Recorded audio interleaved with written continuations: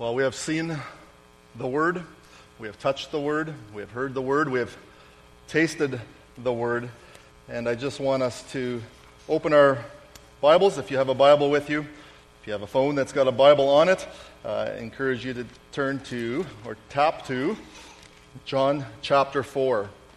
John chapter 4. I'm going to read a long passage together. The incident of the woman at the well, which is 42 verses long. But I wanted to make sure I read this whole passage together. I'm not going to get an opportunity to touch on every minutia of this passage, but I wanted you to hear it before we look at it a little bit deeper. John chapter 4, verse 1. Now when Jesus learned that the Pharisees had heard that Jesus was making and baptizing more disciples than John, although Jesus himself didn't baptize, but only his disciples, he left Judea and departed again for Galilee. And he had to pass through Samaria. And so he came to a town of Samaria called Sychar, near the field that Jacob had given to his son Joseph. Jacob's well was there, and so Jesus, wearied as he was from his journey, was sitting beside the well. It was about the 6th hour. A woman from Samaria came to draw water, and Jesus said to her, "Give me a drink." For his disciples had gone away into the city to buy food. The Samaritan woman said to him, "How is it that you, a Jew, ask for a drink from me, a woman of Samaria? For Jews have no dealings with Samaritans." And Jesus answered her and said, "If you knew the gift of God and who it is that is saying to you, 'Give me a drink,' you would have asked him, and he would have given you living water." The woman said to him, "Sir, you have nothing to draw water with, and the well is deep. Where do you get that living water? Are you greater than our father Jacob?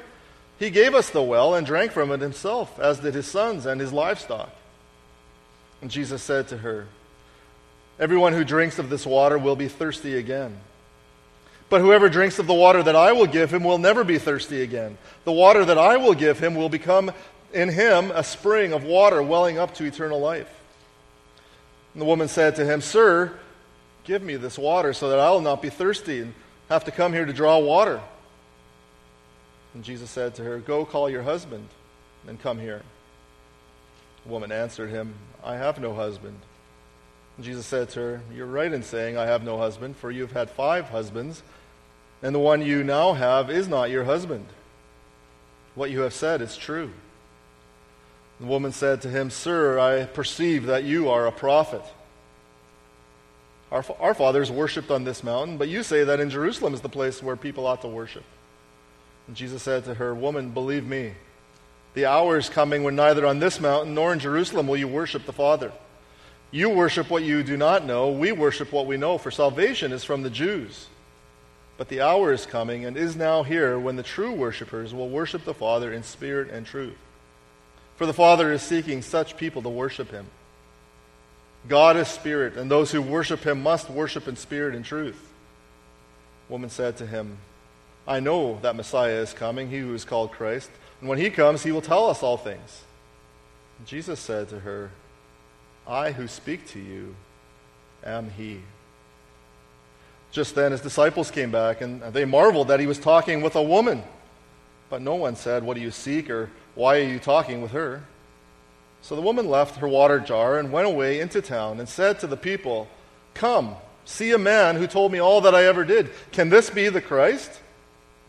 And they went out of the town and were coming to him. Meanwhile, the disciples were urging him, saying, "Rabbi, eat." But he said to them, I have food to eat that you do not know about." And so the disciples said to one another, "Has anyone brought him something to eat?" And Jesus said to them, "My food is to do the will of him who sent me to accomplish his work. Do you not say, 'There are yet 4 months, and then comes the harvest'?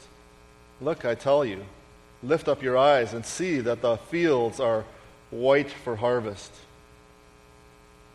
Already the one who reaps is receiving wages and gathering fruit for eternal life, so that the sower and reaper may rejoice together. For here the saying holds true, one sows and another reaps. I sent you to reap for which you did not labor, that for which you did not labor. Others have labored, and you have entered into their labor." Many Samaritans from that town believed in him because of the woman's testimony. "He told me all that I ever did." And so when the Samaritans came to him, they asked him to stay with them, and he stayed there for 2 days. And many more believed because of his word.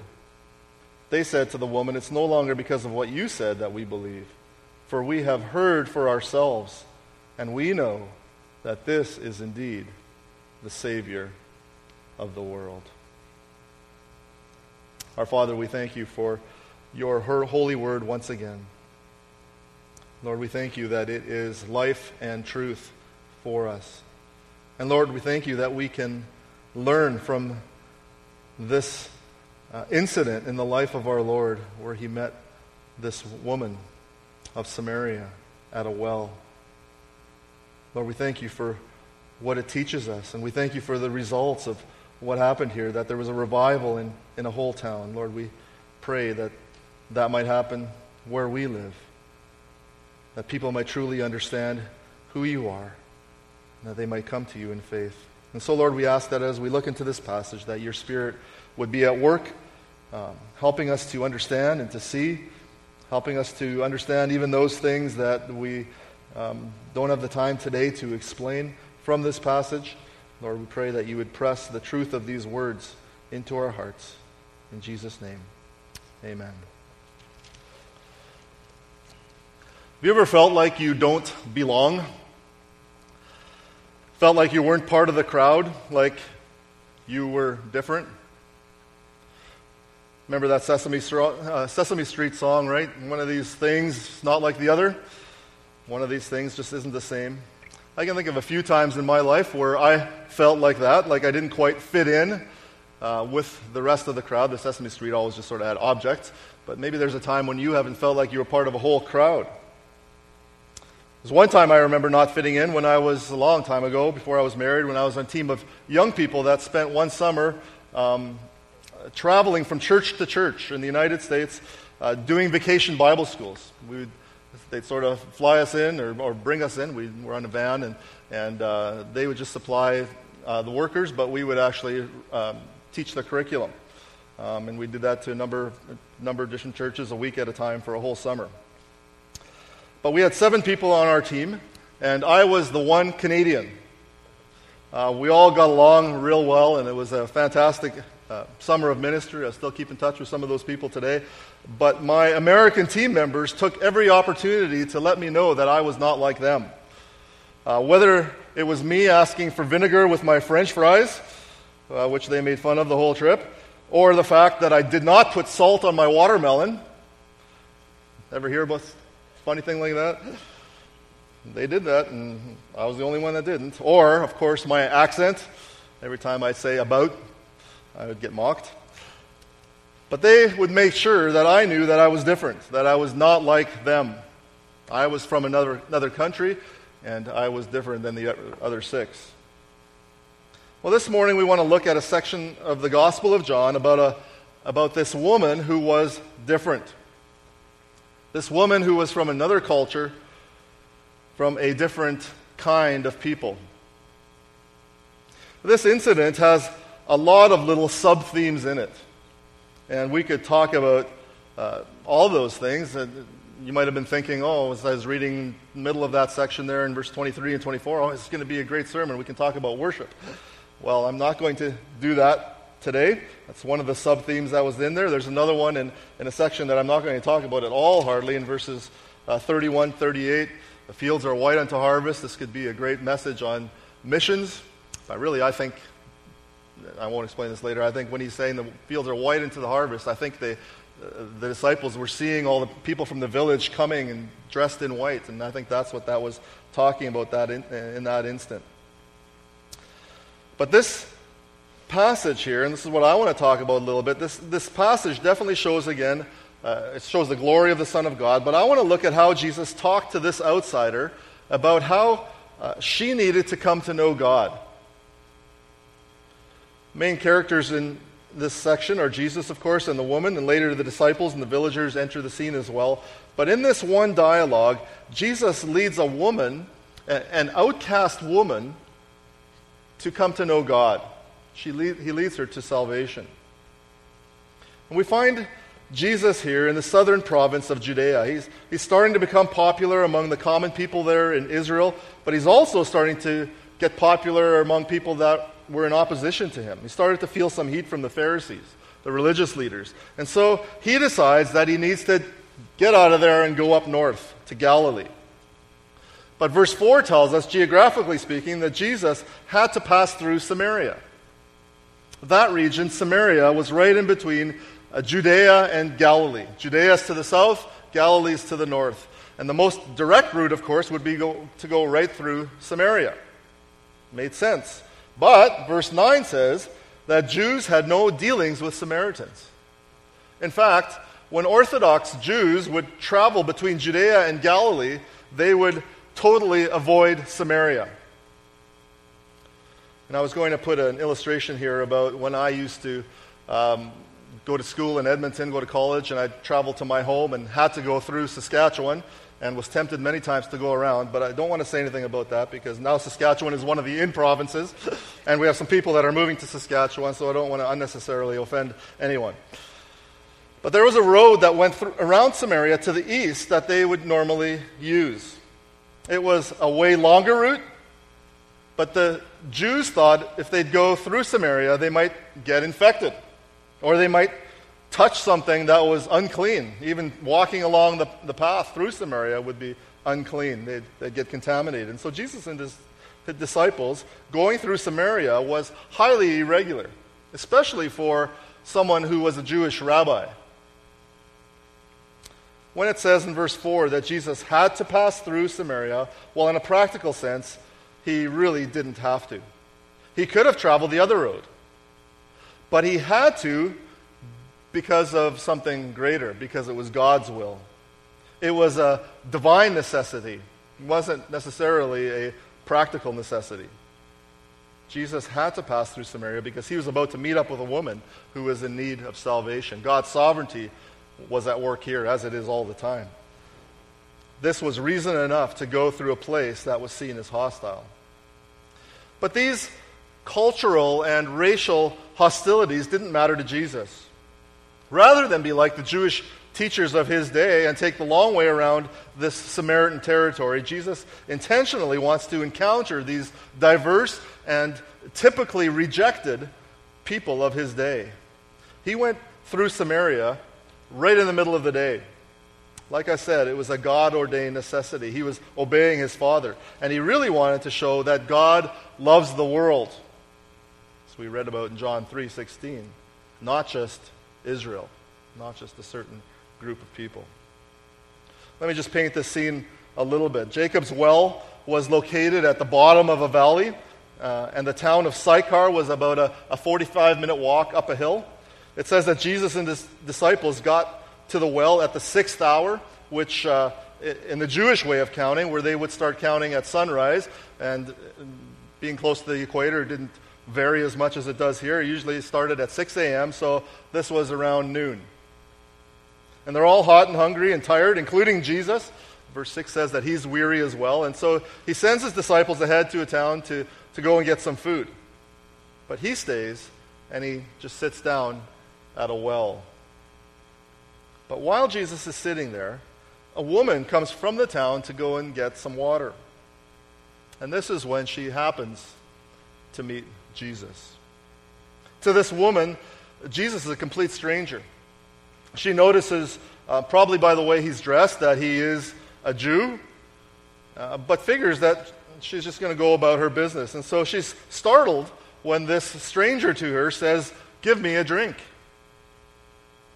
But this is the start of the dialogue between Jesus and this woman at the well. And I think we can learn a number of things here about Jesus, about how Jesus acted towards this known sinner and social outcast of society, of that society, of Jewish society in particular. First, notice that Jesus was willing to initiate contact with someone outside of cultural convention or cultural expectations. I said before that Samaritans and Jews were not on good terms. And Jesus led his disciples right through a region that was filled with people that were rejected by the Jewish people, both spiritually and culturally. Why? Well, the animosities went way back for 7 or 8 centuries. When Assyria took over the northern part of Israel in 722 BC, they exiled most of the Jews out of the area. And they actually then repopulated that area with foreigners. So most of Israel's out, a bunch of foreigners get shipped in, and you can read about that in 2 Kings 17. But there are a few remaining Jews there, and then some people from other places. And eventually these two groups started to intermarry, which according to Jewish laws was strictly verboten. It wasn't allowed. And so to the Jews, the Samaritans were seen by them as sort of a half-breed kind of people. And because of that, they were seen as unclean.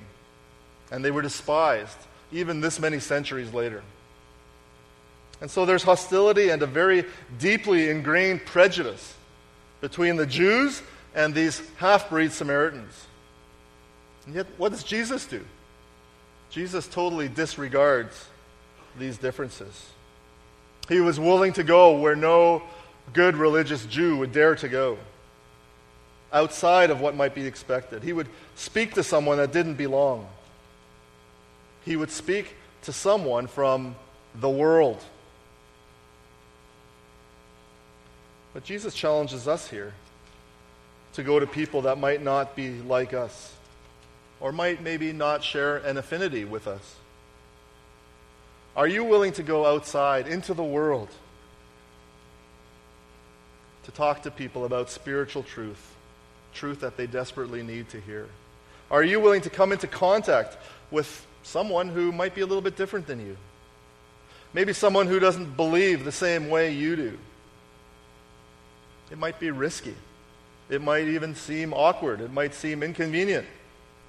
But we need to remember here that people's eternal destiny is at stake. Just like Jesus came for you, Jesus wants to bring others to himself as well.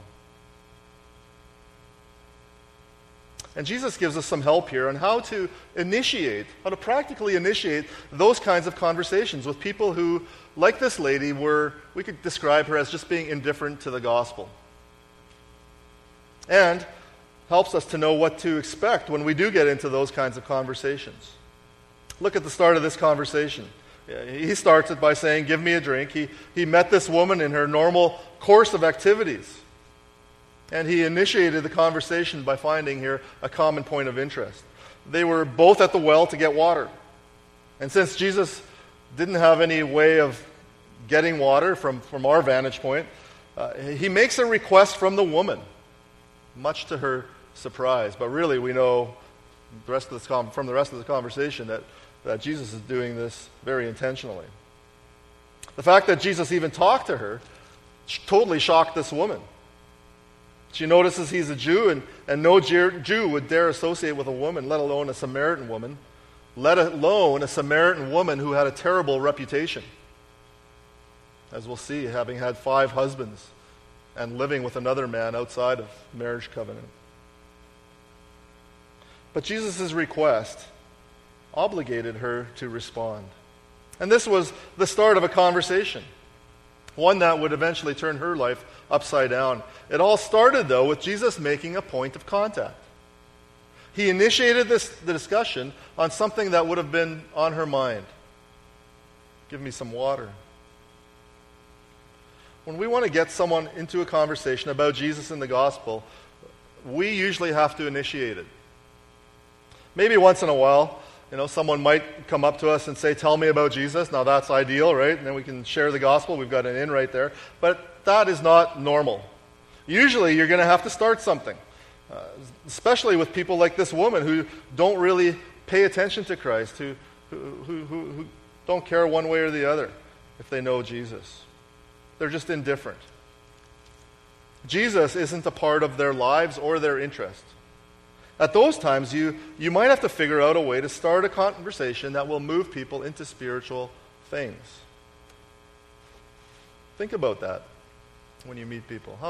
How can I steer a conversation into things about Jesus? When the woman was surprised that Jesus would make a request like that, Jesus starts then to circle in on her real need. Did you notice? Basically, he says in verse 10, if you really understood who I am and what I've come to do, you wouldn't be surprised by my question. If you knew the gift of God, he says, and who it is that's saying to you, give me a drink, you would have asked him, and he would have given you living water. He's saying, if you ask me for it, it's yours. All you need to do is ask. Same sort of thing he said to Nicodemus back in the beginning of chapter 3. The lady came looking for a necessity for physical life, for this water. That's why she came. But Jesus was offering the necessity for not physical life, but for eternal life. Throughout the whole conversation, though, this lady is slow to understand. Even though she's starting to figure out that there's some kind of spiritual angle that Jesus is playing here, she wonders out loud how Jesus could possibly give her water without having any kind of bucket. And besides that, how can he stand next to Jacob's well and tell me he's got living water? Well, if we know the rest of the conversations in John, earlier in John, later in John, Jesus uses these sort of natural things to begin spiritual conversations. But she has no clue at this point. If he wants me to drink from Jacob's well, she's thinking, then he must think he's greater than Jacob is. And in the Samaritan way of thinking, there was no man greater than Jacob. So she's thinking something like, if this water was good enough for Jacob, it's good enough for me. Now the Samaritans, they only regarded the first 5 books of the Bible as the Word of God, and so Jacob was the greatest. They didn't know or give heed much to David, the greater king. Jacob was their guy. He's the one that was the father of the 12 tribes, and he was the greatest in their way of thinking. So she's thinking, if this water is good enough for him, then it's good enough for me. Jesus answers her reply then about being greater than Jacob by saying that the water he's offering has permanent value. Verse 13, everyone who drinks this water will be thirsty again, but whoever drinks of the water that I'll give him will never be thirsty again. If you drink the water from this well, you'll be back for more. But the water that I'm offering is permanent. It'll permanently satisfy your thirst. It doesn't matter if you're a Jew or a Samaritan. It's available to you. You can have it. Eternal life is yours. There's the offer. Here it helps to understand a little bit about the difference between a well and a spring. Jesus talks at the end of verse 14 about a spring of water welling up to eternal life. I know a lot of you live on farms or acreages where you're dependent on a well for your water supply. Well water is water that just sort of sits there under the ground. It's waiting to be drawn up. Well, a spring has water that flows. It moves. It comes up on its own. And it keeps coming. That living water that Jesus offers is like that. It keeps coming. The woman had come to a well, and Jesus was inviting her to a spring. Jesus is promising, he's offering a spring of living water to anyone who will come to him. And this spring will be eternal. It will be permanent. That's what Jesus was offering the woman at the well. That's what he offers us. He wants us to have that lasting, satisfying, living water, that springing fountain of eternal life. Well, the woman at the well still doesn't get it. She takes Jesus' words literally and says, sure, that sounds good to me. I'll take your water. It'll save me a 45-minute walk up here every day. But Jesus keeps at it. He's patient, but he also knows that it's not enough to arouse her interest and to offer her the gift of God. That's not enough. She still needs to deal with her sin. This is an important part of our conversation with people. Everyone that comes to Jesus for salvation needs at some point to come to grips with the fact that they are a sinner. We have to see our need for a Savior before we come to the Savior. We have to see our need for saving before we can come to receive the gift of salvation. All of us have to admit our sinfulness. No one can see God without seeing himself or herself as a sinner. John MacArthur, very insightfully, I think, says it this way. Says, if you evangelize purely on the basis of all the gifts of God, things like God will make your life better, or God loves you just the way you are, that sort of thing. MacArthur says, if you evangelize purely on the gifts of God, everybody signs up. Everybody signs up. And then he says, you might well have yourself a false convert. It's critically essential, he says, to bring the sinner to face the guilt and feel the weight of divine judgment, to be measured against the holy law of God, to be told of the consequence of that sin. So look again at how Jesus does that. Look at verse 16. Jesus said to her, "Go call your husband and come here." And the woman answered him, "I have no husband." And Jesus said to her, "You're right in saying I have no husband, for you've had 5 husbands. The one you now have is not your husband. What you have said is true." And the woman says to him, "Sir, I perceive that you are a prophet." And I think that this is the turning point for this woman. I think at this point, she comes to a place of conviction. She realizes that she's a sinner. She confesses Jesus as a prophet. He knows everything about her, she finds out. But notice how she goes then right back to thinking that she needs to do something. Look at the very next verse 20. "Our fathers worshipped on this mountain, but you say that in Jerusalem is the place where people ought to worship." She really here goes back to the religious differences between Samaritans and Jews in terms of where they worship. She seemingly has repented, and now she wants to connect with God. And she still thinks she needs to connect with God through a certain way, through a certain place in which to worship Him. She still thinks religion is about doing something. This is a common instinct for us as humans. We think we need to do something to earn God's favor. Even as believers, we sometimes can fall into that ditch on one end. But Jesus shatters that by saying it's not about that. That place where you think you need to connect with God is going to be gone. Not too far down the road from this. It's going to be destroyed. He says worship is an internal thing. It's not an external thing. I love how he says it there in verse 21. He says, "Believe me." I love those words. He's saying, she's got repentance already, but she doesn't have faith yet.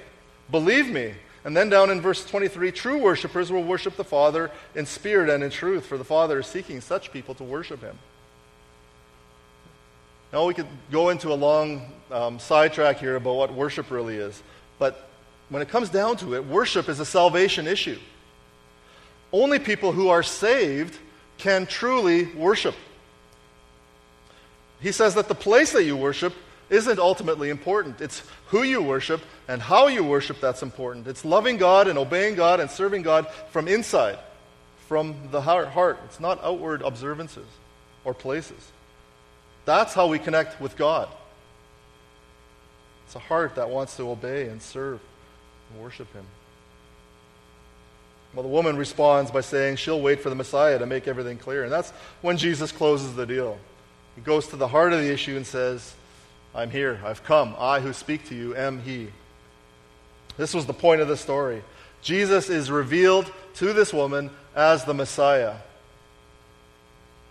And the woman immediately realizes who Jesus is. She leaves her water jar and she goes to tell other people then about Jesus. A natural response for someone who's just been saved.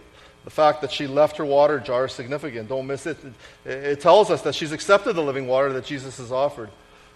She had come for a specific purpose of getting water, and then she leaves, though, having received the living water that leads to eternal life. So she doesn't need the water jar anymore. It's really amazing that Jesus chose a Samaritan woman to be the first person to reveal that He is the Messiah. He made a revelation to a stranger that He could not seemingly make to His own people yet. This was the one time that He revealed that He was Messiah prior to His trial. And He did it to the most unlikely of people in that culture. She was a Samaritan, she had a bad reputation, she was an outcast, and she was a woman. When the disciples came back from getting food, you notice that they weren't surprised that He was talking to a Samaritan, but they were surprised that He was talking to a woman and that He was talking to her in public. The rabbis back in those days actually had a saying that went like this: "Let no man talk to a woman in the street." No, not even with his own wife. But Jesus did away with all that and revealed to this outcast, to this woman, that He was the Messiah. God brought a child home to Himself. and it came from a conversation at a well. Jesus, as the Messiah, showed that we need to cross paths with different and indifferent people. And look at the results. This simple conversation with one woman at the well leads to a citywide revival. The impact is simple and clear. Skip down to verse 39. Many of the Samaritans from that town believed in him because of the woman's testimony. This lonely woman returned to town so convicted and so convinced and so changed and so transformed that all the people in the town were changed and transformed. The living water that Jesus talked about went from Jesus to a woman to a whole village. We need to remember that Jesus is not just the Savior of a certain kind of people, from a certain religion, or from a certain group of people that look and act a certain way. Look at what the people of the town say in verse 42. We know that this man is really the Savior of the world. Not the Savior of just the Jews. He's the Savior of the world. Maybe you're here today and are in the same position as the woman at the well. Maybe you came here indifferent about the things of God. Maybe you even feel like an outcast. You feel unaccepted, different. Well, Jesus comes to you today, just like he came to that woman. Through this story, through this word, he has initiated contact with you this morning. Maybe you've seen the gift of God. You've been confronted with your sins. I encourage you to respond in repentance and faith. Or maybe you're here and you do fit in. You come to church, you worship regularly, you're a fairly good person during the week. You may even give to the food bank, support the Cancer Foundation, the Kidney Foundation. And you think that that's the way to connect with God and to make sure you get to heaven. Just as a side note here, I know it's getting late for some of you, but I was saddened this week, death of Muhammad Ali. Hear one person speaking of him and talking about his conversion to Islam, and then later throughout his life, he's now being honored as a person of goodwill. And he told this, I think it was his manager or something like that he said, as long as you do more good works than bad works, you'll be okay with God, and that's why he does these good works. Well, I pray that Muhammad Ali came to some realization later in his life. I know there's lots of people that witness to him and give him tracts and all sorts of things that I've heard lately as well. But how sad to think that our good works are going to, if our good works outweigh our bad works, that we're going to have some sort of a standing with God. No, we need Christ alone to save us. But if you're like that, if that's the way you've been thinking, that the way to connect with God and make sure you get to heaven is to do those good things, maybe now you see for the first time that you've been trying to quench your thirst with the wrong things. You know you need something lasting. Well, here's Jesus speaking to you today. He's not at a well. He's here at Wetaskiwin Mission Church through his word to you that are here for this service on June 5th, 2016. And Jesus is here offering you that living water, that overflowing spring that lasts forever and comes with the promise of eternal life. Why not admit your sin, turn from it, and drink of that living water? But finally, if you are a Christian and you want to know how to share the gospel with people around you, especially people that might be indifferent to Jesus, this encounter between Jesus and the woman at the well gives us a pattern, I think, of making contact and offering living water that gives eternal life. Are you willing to turn everyday contacts, people that you meet, into opportunities for God? Jesus was willing to make contact with people outside of what people thought was conventional. Who are those people for you? They may be the outcasts of society. They may be people whose skin color is different than yours. They might be people from a different religion. They might be your co-workers who think that they're so far outside Christianity that they could never believe. You might think that they're too far away. Why would they ever believe? They're too indifferent. It might be the guy or girl that sits beside you in your class at school. Your next door neighbor might be the outsider. Are you willing, like Jesus, to step outside those barriers? Will you initiate contact in spite of those obstacles? We should all be glad that Jesus wasn't just the Savior of a certain group of people. You and I can call ourselves his children, Christians, because Jesus was the Savior of the world. We were outcasts. We were outside the promises. We were without hope in the world. But now, people in the world, people around you, are thirsty as well. Some might not even know it yet. Some you need to come to them and then they'll realize that they're thirsty. But they need to be introduced to this Savior. Will you follow the example of Jesus? Are you willing to come into contact with people around you who are literally dying of thirst? Will you make contact with someone and take the initiative and offer them that living water? Let's bow together in prayer. Our Heavenly Father, we thank you that when Jesus gave the Great Commission, where he tells us to go, to make disciples, to teach them, and to baptize them, that says at the end of that, and lo, I am with you to the end of the age. Lord, we thank you that we are not on our own when we think about this task of making disciples. Thank you that you are with us. Lord, we thank you that you still reveal yourself to people, and you still do it in surprising and unconventional ways. To surprising and maybe unexpected and unexpecting people. But God, we remember that we were once those kind of people as well. You sent Jesus to us, and you did that while we were yet sinners. You gave us that living water that welled up to eternal life. And so we know that if you did that for us, you can still do that for others. You might put people into our paths with whom we can share the source of living water, namely Jesus himself.